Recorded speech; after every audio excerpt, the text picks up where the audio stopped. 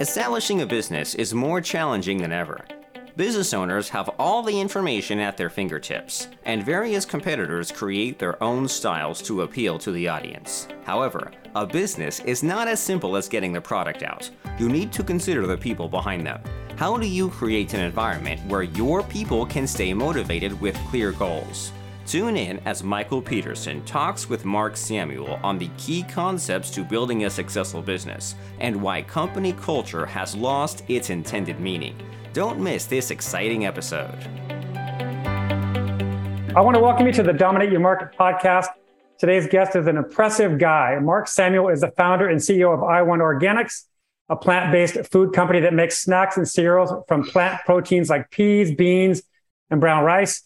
I1 snacks can be found in over 5,000 stores nationwide, including Kroger's, Wegmans, Sprouts, Whole Foods, Vitamin Shop, Safeway, Ralph's, Brookshire's, and online at i1organics.com, Amazon, and Thrive Market. Their mission is to help others with their health and nutrition journey. Mark also has a very popular podcast called Let's Eat, where he is supporting other food brands, which I think is super cool, along with a second podcast, To Win. Hey, Mark, welcome to the show. Thank you for having me. Yeah, this is, I have to admit, a little bit of not a fanboy. I'm not a fanboy of anybody. I've been around world-class athletes all my life, but I will say your products are freaking amazing. That mesquite barbecue protein sticks, the bomb, man, the bomb. We appreciate that. Oh, yeah. No, when I came across them and I had to look at the ingredients, I was like, ooh, okay, this is pretty good stuff. And then the taste is just unfreaking believable. So I eat about 6 bags a week. So I probably should own some stock in your company. I don't know if you're not public yet, but I should probably own some stock. We appreciate that a lot. Yeah, no worries. But hey, I feel like we're kindred souls. Reading your bio, fitness, nutrition, all of that. I'm closing in on 50 years of fitness, 50. And healthy eating is at the top of my list. And so it's pretty cool to come across your brand. But hey, what's going on in your world right now that's exciting you? Is there anything going on right this minute that's pretty cool you want to share with everybody? There's nothing too exciting right now. Work has really been cumbersome. We're in a tough spot where we're at with our brand, as many are in our space. I wish that I could say that there's something exciting going on. Finishing up soccer season for the kids, I'd say that's probably a highlight. I enjoy doing that, but work has been really stressful. Is the best way to describe it. So that's what's been on the plate as far as focus the last few months. How many kids do you have? 2. And their ages? 6 and 8. Oh, you are a busy man. Yeah, we're pretty busy. Yeah, it's busy. Yeah, I've got a 27 and a 24-year-old. Oh, cool. Nice. Yeah, I'm done. I miss it a little bit. But so tell me how the brand was launched and just how it came to be. The last couple of ventures I was in were in health and wellness, which is something I live by. And so I wanted to get into food and beverage. I wasn't sure what that would look like, but I keyed in on maybe some savory snacks was something that I looked at that could be higher in protein and or fiber. So I looked at what types of sources would be out there. So I liked legumes, which is peas and or beans. And that's how we really got it started. As I focused on one product to get it going. And now we're 7 years later, and here we are. So how many products now do you have? We have what I consider to be our puff and our sticks line, which is our salty snack line. That's an extruded product. It's a baked product. And then we have a cereal line, also, of course, extruded and baked.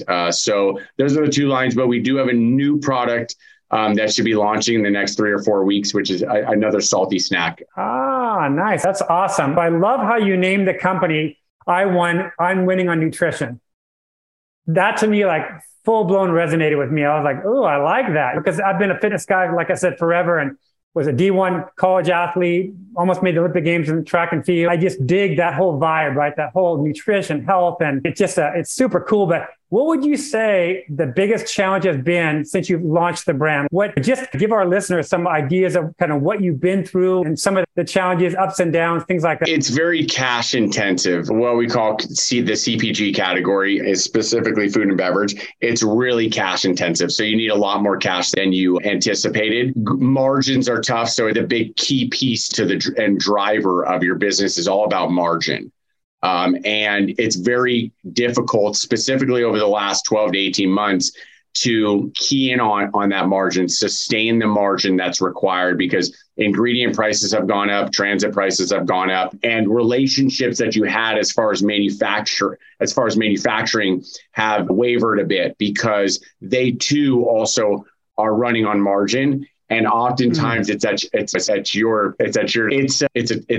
key pieces. And I would assume, like, even when you're dealing with some of these bigger companies, Sprouts, Whole Foods, I'm sure the payment situation's 30, 60, 90 days, 120. Yeah, that's normal though. I'll go back to it, but they're also on margin, right? Everybody has to try and make money. Unfortunately, brands are often left to figure out how to do that. And there isn't a lot left after you not only have paid for cost of goods sold, and then you're moving the product, and then you have fees associated with your distributors, and they're taking margin and things. And this just goes on and on. And at the end of the day, when you have your own business to run, your own G and things of that nature, it makes it difficult to operate a profitable business. So it's a cash intensive business, going back to the original comment. So if you were to do it all over again, would you still do it knowing what you know now? No, I Interesting. wouldn't. No, and I'm very forthright. People know me. I speak very transparently. I wouldn't. If the situation was different, maybe if I had a different access to capital, if it were financed different, I knew what was around the corner as far as a little better understanding what was around the corner as far as the category in itself, as far as this a complete CPG vertical would be helpful. But my answer though doesn't take away from the fact that I am still not interested in what we're doing. See, I'm so far down this path. There's many times I could have just called it quits. And the reason I'm not is because I believe still in what we're doing. So I wouldn't start it over, though. I wouldn't be at ground zero to start it over knowing what I know. But I would, however, continue on the path if we have the opportunity to go down and continue what we're doing. I appreciate your transparency, because a lot of people might fluff it up or whatever and make it sound all lovely, but you're being raw and authentic. And I'm all about that. Like that yellow book you see right behind me it's just you would like it because you're a fitness guy. Chapter 1, don't bullshit yourself. Literally, that's first chapter. Don't bullshit yourself. I just go right at it. It's interesting because how do you feel with social media? You know, you got all these influencers out there, and I follow a couple of these. I call them, you guys are all young kids compared to me. You're all young kids. But I don't know if you know of Christian Guzman of the energy drink 3D. And then you've got his buddy, Max Tuning, Sour Strips. Yeah.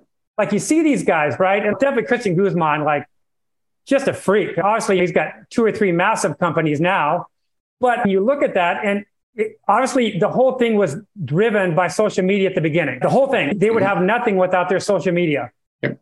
How do you feel social media plays a role, especially like in CPG, even like now? Did you rely on social media, or how did you get your start in the sense of, did you have any connections at all, or did you go like literally ground zero? Yeah, I was late to the party with that. And I'm also a little bit older than those guys. They are part of that YouTube generation. Yep. And so and there are millions just like them. Those other million didn't do what they did. I have a lot of respect for those guys. I know exactly who you're talking about. There are brands also who have done the same.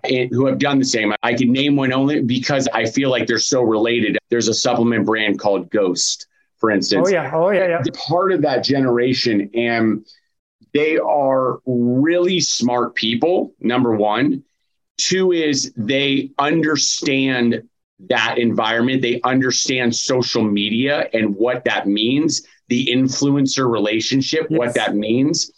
And they have a cause. Like they actually were trying to do something and still do. They're focused on something as far as adding value to other people's lives. And if you intersect those things and you execute properly, the 4th one, which nobody does, that's the difference, right? If you intersect them and execute properly, you build what they did and build what they'll continue to. And I have a lot of respect for those guys and people like them.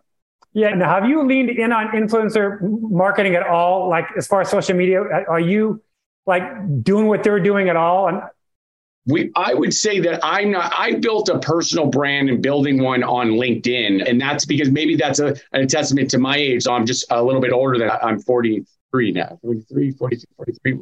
I know. I have to ask myself the same question. I'm building something there that's just been organic and almost in the same way that they would have on YouTube or something. And it's just building a tribe is how people describe it these days. You're building a community. They built the Gym Sharks of the world. Another one that's a really great example. Yep. He was first. That guy was first. If you look back at the original concept, even the name, even the original logo, it doesn't relate to but he stayed committed and he was trying to do something great. And he's a smart guy. And that's that. So when you're consistent like that, when you're early to a platform, when you are building something bigger than yourself, things happen for those few that do it. For me, I'm building something that's growing, which is really cool. I've got what I consider a great community there. As far as our brand, which is really important, is we have a lot of influencers. I call them micro influencers. These are just people who really love our snacks, but we've never gone really super hard into the big influencers and giving them whatever you need to give them, paying a bunch of money and or equity and the like. It's definitely a path to be able to, you can do that, but our brand isn't built like that. We're really focused on just long-term, consistent, sustainable growth and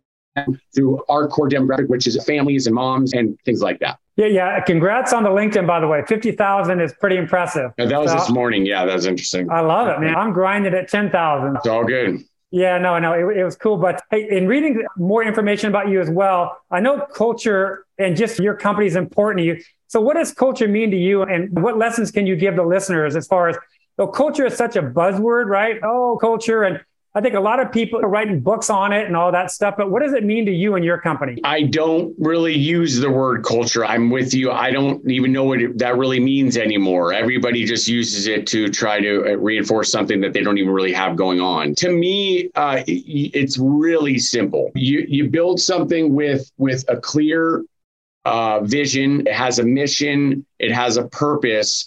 And you're a good enough guy or gal to bring on other people and manage other people and let them have autonomy as far as what they're doing on the team.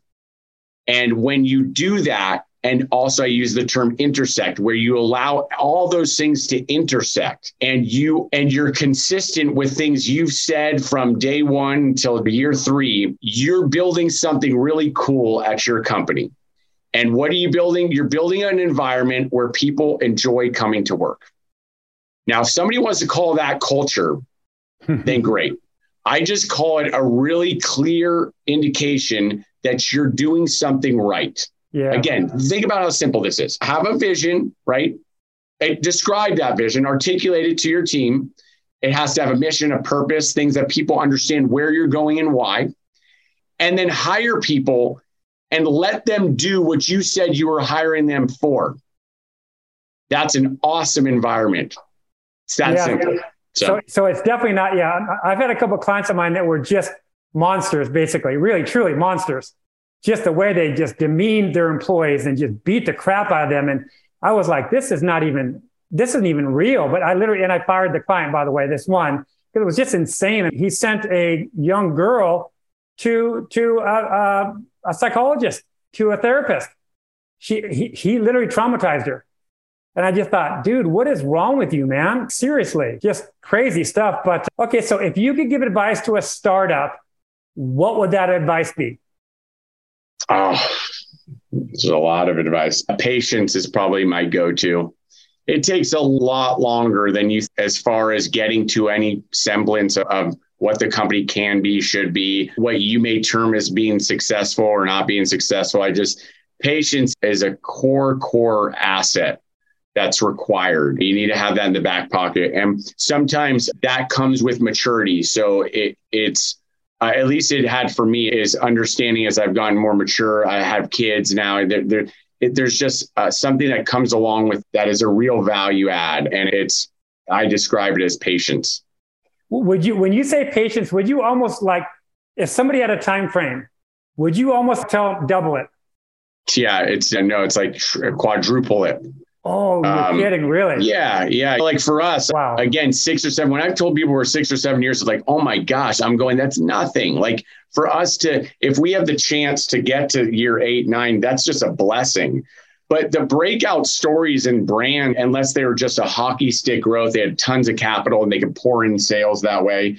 But the ones that you hear about that eventually really make it, they've been around a long time, 12 years, 13, 14. You're like, wow, that's a real overnight success. You have no idea. Those are the things I look forward to. If we given the opportunity to get out that far, that's when I believe we'll have made it, like where we'll be a company that people know, a brand people know, and have impact in the category.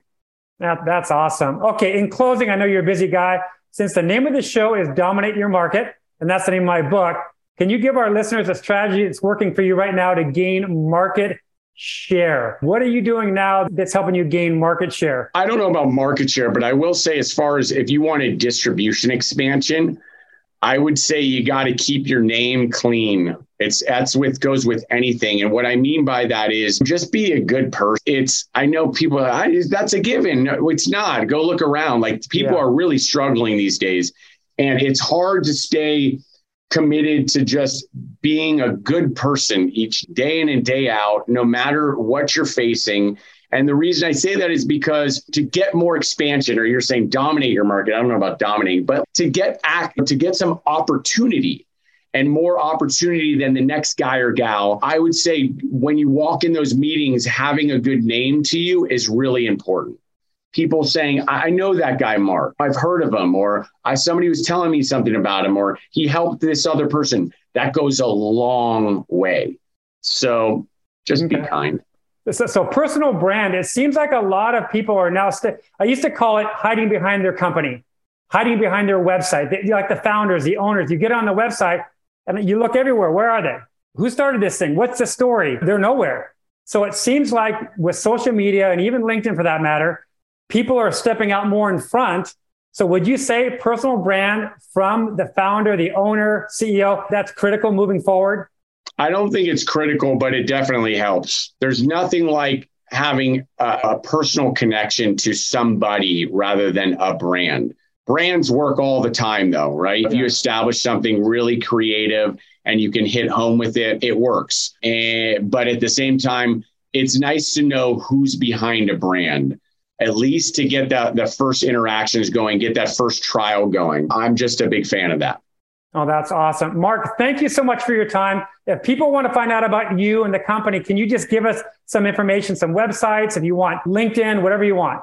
i1organics.com, and you can find all the store locator there because we're in a lot of stores across the country. So check us out there. And I'm on LinkedIn, Mark Samuel. Awesome. Mark, thank you so much. I appreciate it, bud. Thank you. Bye.